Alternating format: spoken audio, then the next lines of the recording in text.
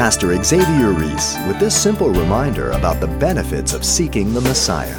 And so they came from the east, and they came to Jerusalem, a journey probably of 700 to 1,000 miles. The trip was worth it.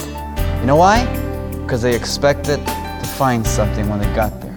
Some of you may come to church Sunday after Sunday, never expecting to find anything. Do my Christian duty. Do you find when you come? Do you seek Jesus?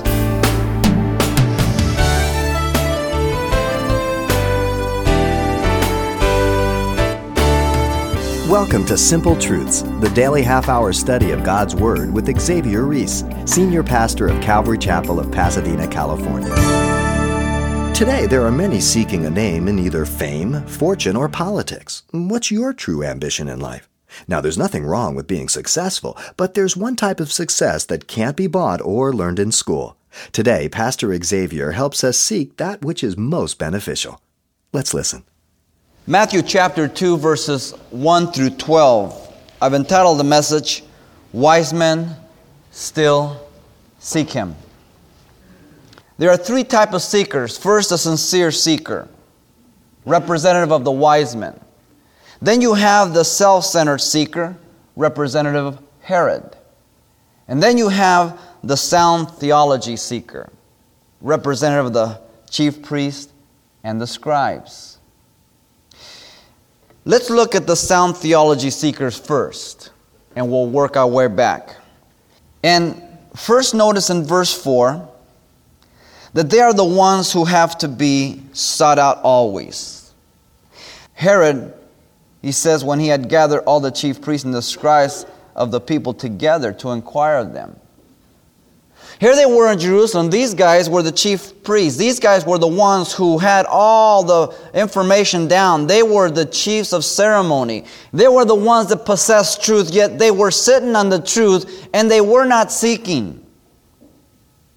It actually took foreigners and Gentiles to ask the question that they would be sought out by the king, Herod. There are people who are always being taught, people who are seeking truth for fact's sake, not for transformation's sake. And so because you and I can quote theological facts and truth in Scripture, means absolutely nothing if it doesn't do something to me. The Word must cut through my life. The Word must transform this wretched individual. It demands change. It settles for nothing but change. But not those theological seekers. They seek facts, but never transformation. And that's the deception of sin and the deception of the enemy, who would love to keep you just the way you are. But God loves you too much. He wants to change you. The second individual is a self-centered seeker, representative of Herod. Remember, Herod was a madman. And he would plot to kill anybody who he would think was plotting to take his throne. Here's a self-centered person. I rule. Nobody else can rule my life. Nobody can tell me what to do. And I'm not going to budge. I'm in it for myself and no one else. Notice in verse 4 that they seek out biblical truth for self-gain. As he had gathered all the chief priests and the scribes of the people together, he inquired of them where the Christ was to be born. The title Christ means the anointed, or the equivalent of the Hebrew Messiah. Herod wanted to make sure of remaining on his throne. You see, he was seeking out biblical truth for self-gain. Now, there are people who are just seeking out biblical truth for self-gain. They've heard that, if you give 1, you get 10 back. They hear that if you just confess certain things positively, it's going to come to pass and you're going to get rich. That if you hang out with these kind of people, there's a benefit. I'm a creep, but I hang out with godly people, and they're Christians, and they're going to be benevolent, and they're going to meet all my needs. Self-gain. And that's why we are to be wise as we walk in the body, because not everybody that comes into the church is sincere in seeking God, nor is everybody striving for godliness. Many people are self-centered. It says Herod, when he had secretly called his wise men, or the wise men, determined from them what time the star appeared. Herod was seeking information to destroy the Christ child. You get that passage in verses 16 through 18, because he wanted to remain on the throne. You see, they're real diligent students when it comes for self-gain. And he sent them to Bethlehem and said, "Go and search diligently for the young child, and when you have found him, bring back word to me, that I may come and worship him also." They cover their motives and actions of hypocrisy and deceit by fraudulent worship. Be careful of the spiritual fraud who is there only for self-centered seeking. Their concern is not about you, about anybody else, but itself. Over and over again. The third seeker is a sincere seeker, represented by the wise men. Notice in verse 1, they came after the birth of Jesus in the days of Herod, because in him are hidden all the treasures of wisdom and knowledge, Colossians says. You want to be wise? You seek the person that is personified as wisdom in the Proverbs, Jesus Christ. The wisdom of God is wisdom for all times, for all situations. It is consistent. It is lasting. The wise men here, the word is magos. The root word is traced back to an Iranian word meaning great. And it's come to, through the etymological development of words, because they change. It's usually associated with magic, with sorcery, soothsaying, divination. But these wise men, we don't know how many there were, so throw your Christmas cards away. I think that they say 3 because of the 3 gifts, but it never tells us. We also have the aspect of kings, but the Bible never tells us they were kings. Most likely they came from Media. Persia was a dual empire. We know that they were present in the Babylonian kingdom as Daniel was present. You remember Nebuchadnezzar commanded them to interpret his dream. They could not. Then he was going to just execute all of them. And so they came from the east, and they came to Jerusalem, verse 1 says. A journey probably of 700 to 1,000 miles. There are some of you who will not even get out of bed enough time. If the only service was 7 o'clock, you'd never come to church.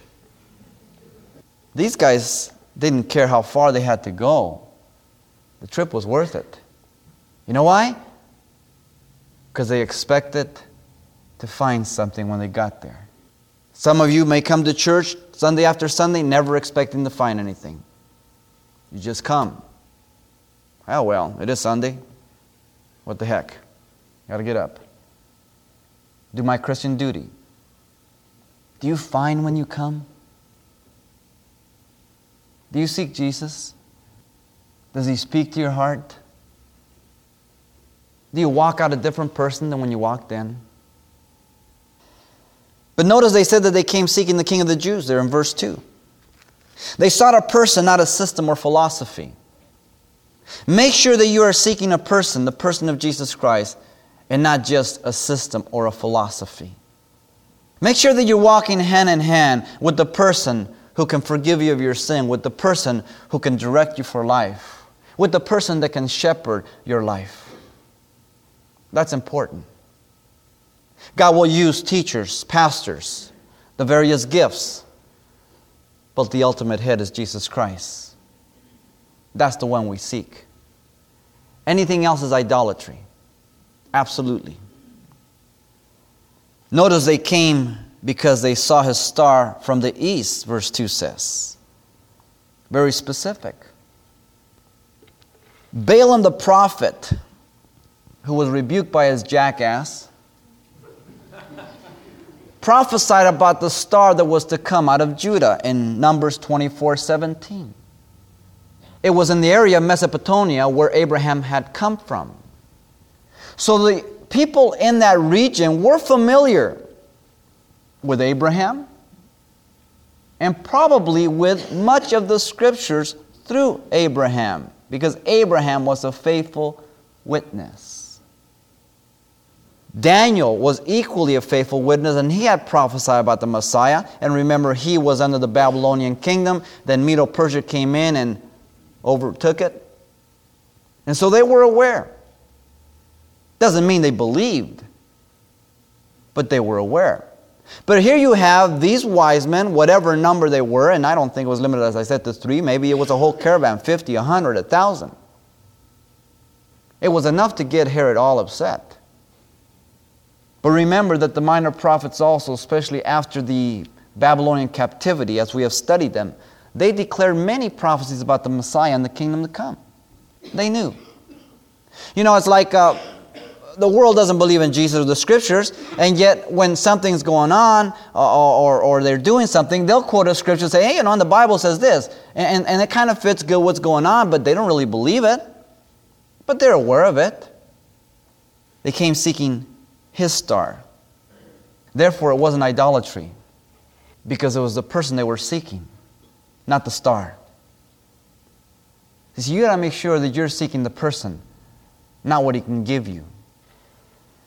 Notice that they were led by God to a greater truth out of sincere seeking. Verse 9. When they heard the king, they departed, and behold, the star that they had seen in the east went before them till it came and stood over where the young child was. Apparently the star disappeared, and that's why they went and inquired in Jerusalem. I believe by the hand of God. And yet all of a sudden here this star appears again. And notice that in their sincere seeking, God led them again to Bethlehem. Now, not to lead them to Bethlehem because they had already inquired and known it was Bethlehem. They knew the way over there. But where exactly the child was, the star abode there. You see, it's not sufficient to say, well, he's out there somewhere. You've got to know exactly where he's at. You can't say, well, you know, gods are many, and it doesn't matter which way you get to heaven. I mean, there's all many ways to heaven. No, there isn't. There's one road to heaven. If you miss that one road, you've missed it. You come and ask me how to get to LAX. I said, don't worry about it. Get on any freeway. You'll get there. You say, sure, thanks. You go to the next guy.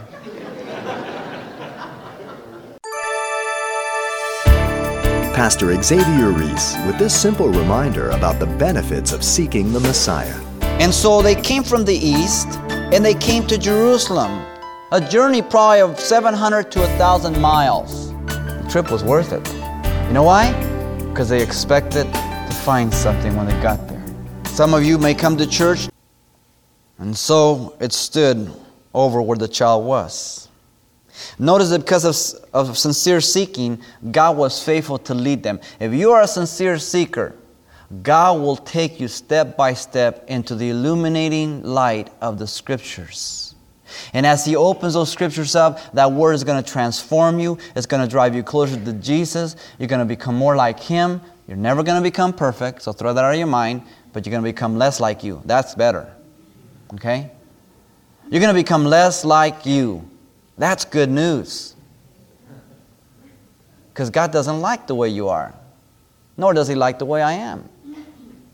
But as I said before, He does love us. And that's why He doesn't want us to stay the same.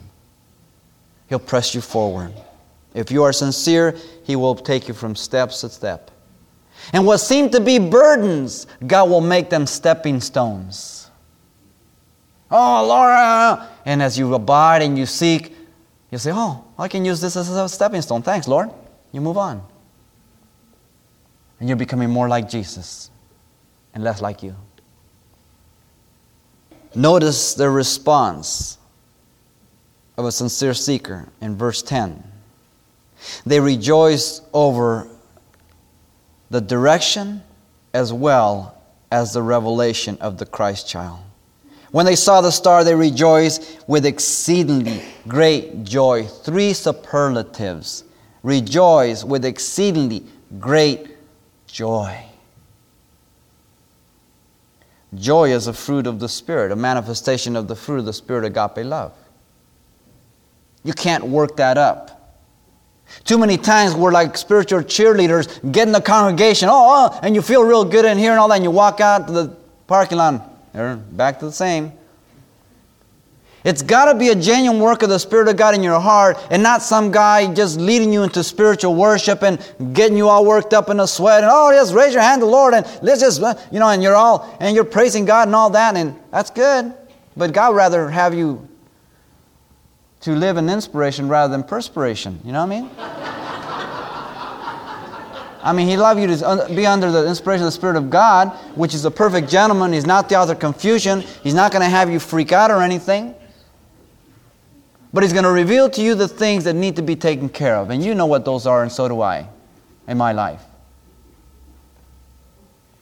And as a sincere seeker, God takes care of it. We give unto Him. We let Him be the King and the throne of our lives. And we rejoice. Sometimes we rejoice with tears, don't we? But we rejoice, don't we? It hurts, but we know it'll be better after we're healed. It hurts to be operated. You have stones. Doctor's got to hurt you before you feel better. But you know, if you don't get cut, you're not going to be around. And so you submit yourself to the surgeon's knife for the sake of healing. And so with Jesus Christ. Notice that they were true to their intent once God revealed the Christ child in verse 11. When they had come into the house, they saw the young child with Mary his mother, and they fell down and worshipped Him. And when they had opened their treasures or their coffers, they presented gifts to Him, gold, frankincense, and myrrh. Once God directed them to the Christ child, they were true to their intent at God's ultimate revelation. One, they worshipped Him. They prostrated themselves as an action of worth for the one whom they were prostrating themselves before. In meaning that they were nothing before Him, and that He deserved all reverence and worship. How do you feel about Jesus? Do you prostrate yourself before Him? Inwardly. I'm not talking about outwardly. You can be like that little kid who's standing at home and his dad says, sit down. He's just got in his teens. He says, I'm not going to sit down. He says, you better sit down. The kid says, I'm not going to sit down. The dad says, you better sit down for I knock you down. Very slowly, the child just slips down into the chair. Then he turns to the dad and says, I may be sitting on the outside, but I'm standing on the inside.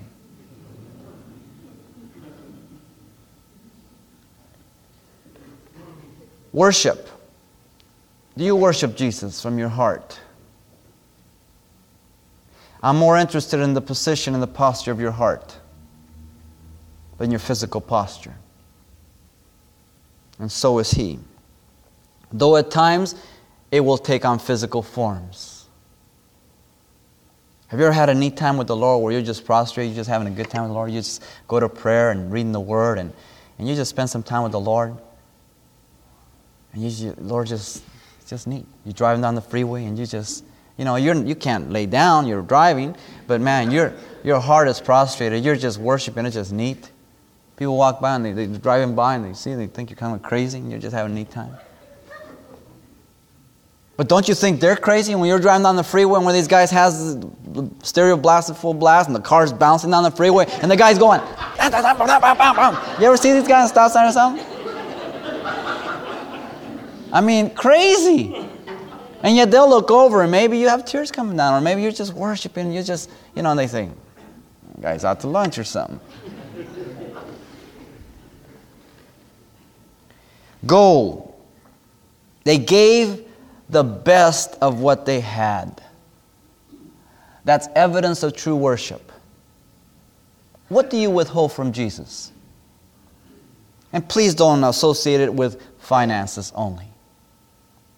But what is it that you withhold from Jesus? Do you give Him your all?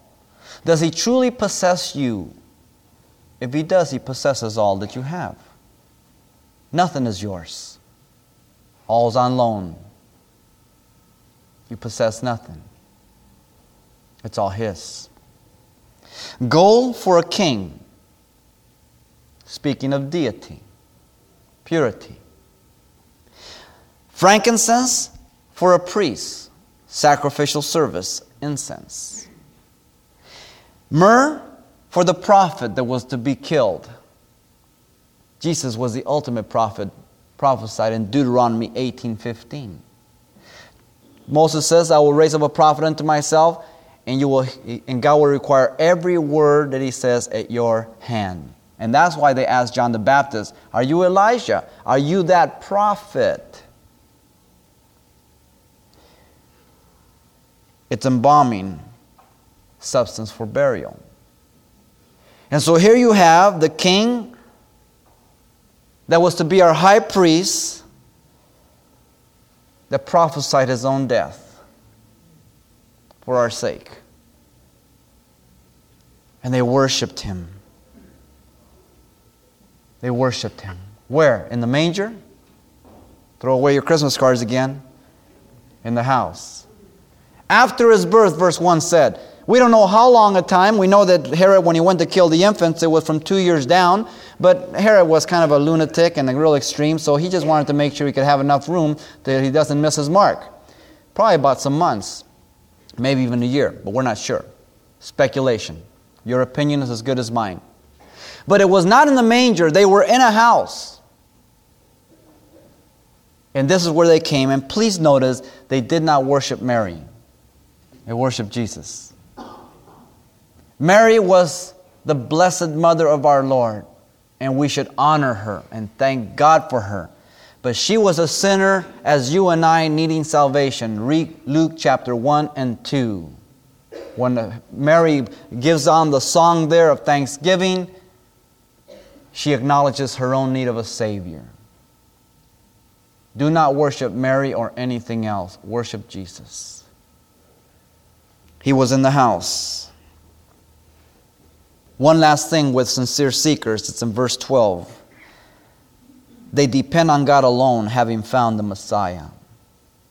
Then, being divinely warned in a dream that they should not return to Herod, they departed for their own country another way. What other way? God's way.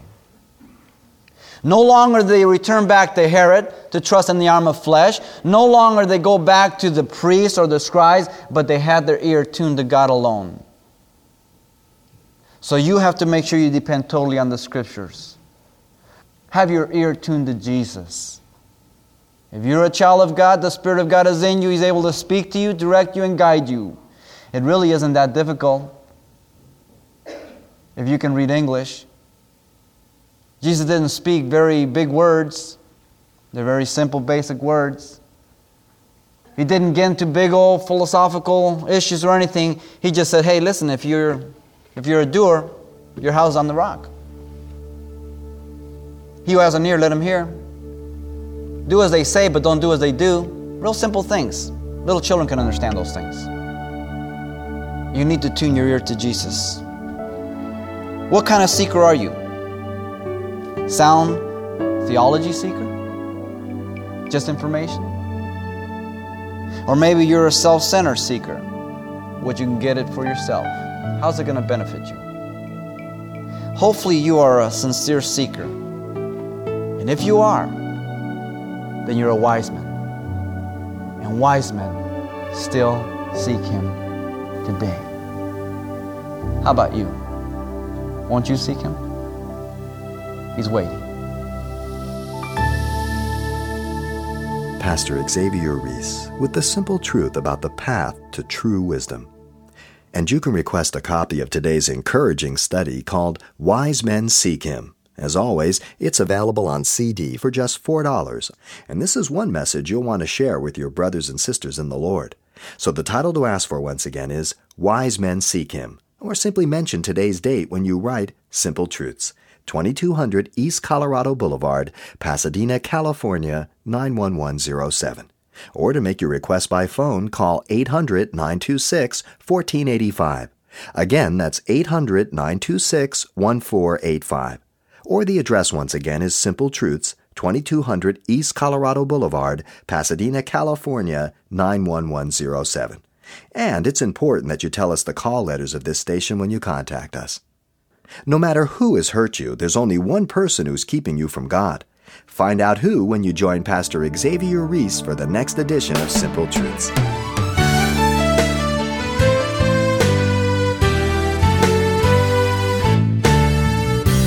Simple Truths with Pastor Xavier Reese, a daily half-hour broadcast, is a radio ministry of Calvary Chapel of Pasadena, California. www.calvarychapelpasadena.com.